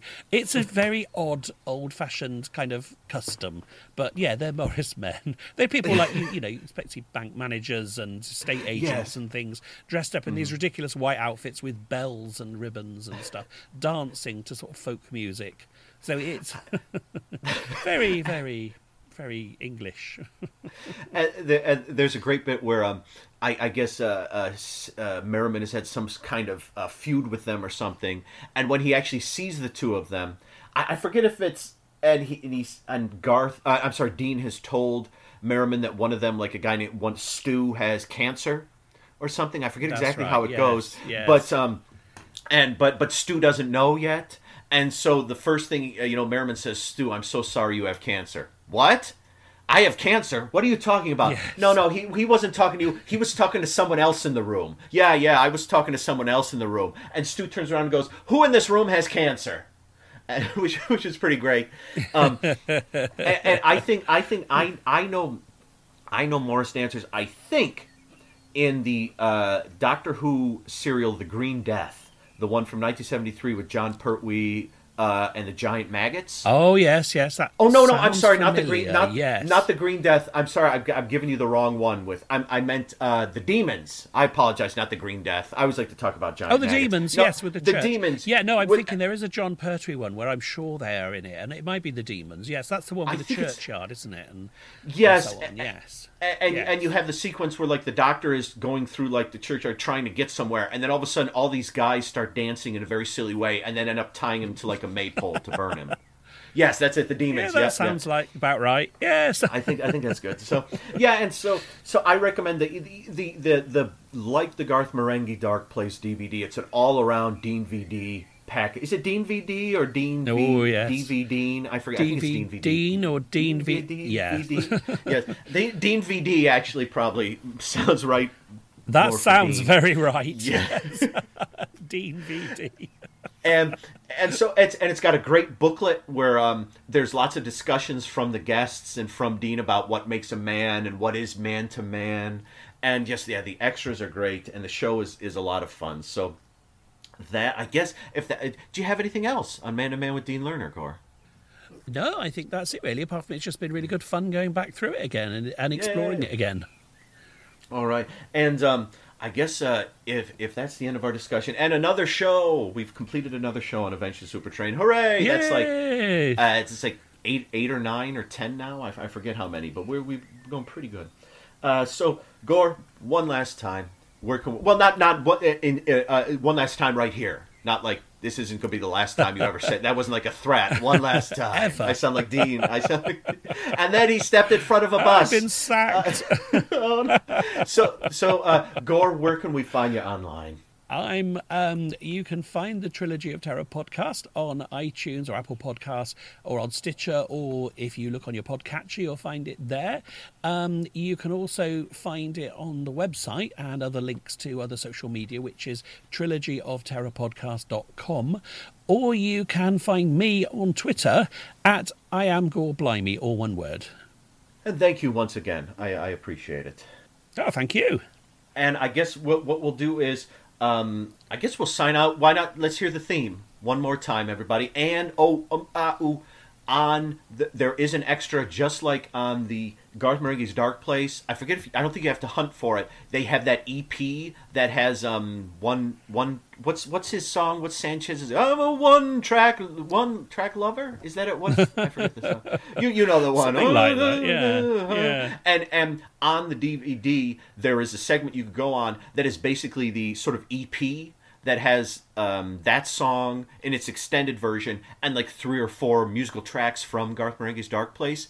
On the Man to Man, there, I think it's under the Dean segment, you can actually listen to the soundtrack. It's about 31 minutes long, and it's the soundtrack to Man with Dean Lerner, which is cool, and does have the full version of Galacticops, bringing justice to the galaxy. But having said that, thanks for listening, everyone, and we're gonna send you out one more time with the Man with Dean Lerner theme. Talk to you soon, everyone. Live from his luxury penthouse apartment in London's glittering East End, Dean Lerner, club owner, entrepreneur, and publisher of high-class gentlemen's magazines, invites you to join him for an exclusive man-to-man.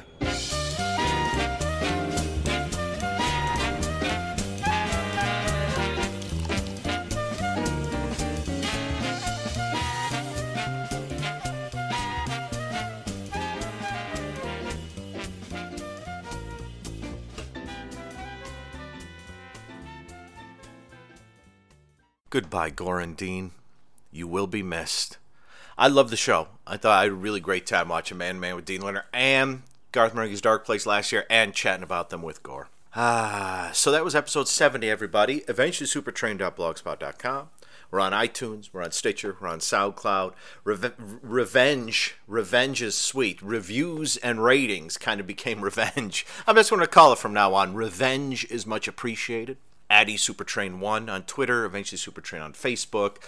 I forget what the email address is. I've just been using my own, Danny Slacks, DANNYSLACKS @yahoo.com. Thank you, everyone, so much for listening.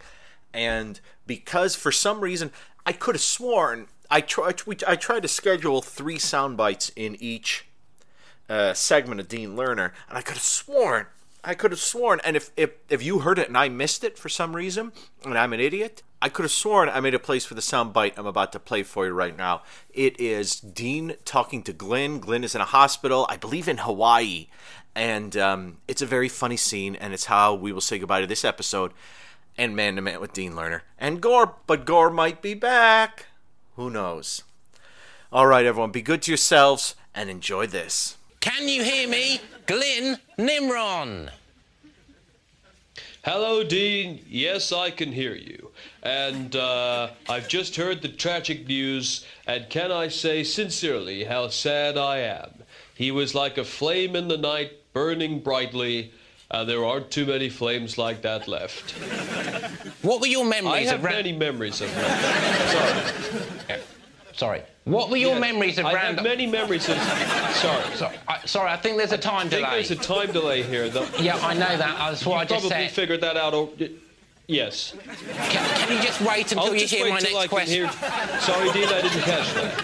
Wait until you hear my next Question. Sure, okay. What were your memories of Randolph? Yes, I have many wonderful memories of Randolph. What are they? Well, the last time I worked with him was on a very, very funny comedy film called That Duck 5 Duck in the Hood. Was that the one with the Rastafarian duck? He was a funny duck. Quack, quack, yim-on, paddling about. Oh, he was good. Yes, that was the one. But you know what, Dean? Randolph did not like the script. Right. So I'm afraid to say on that particular project, I had him fired. All right, well, we'll call it a day there, Glenn. Call it a day. Yep. Call it a day. Sorry. Thank you. Thank you, Dean. Glenn Nimron there.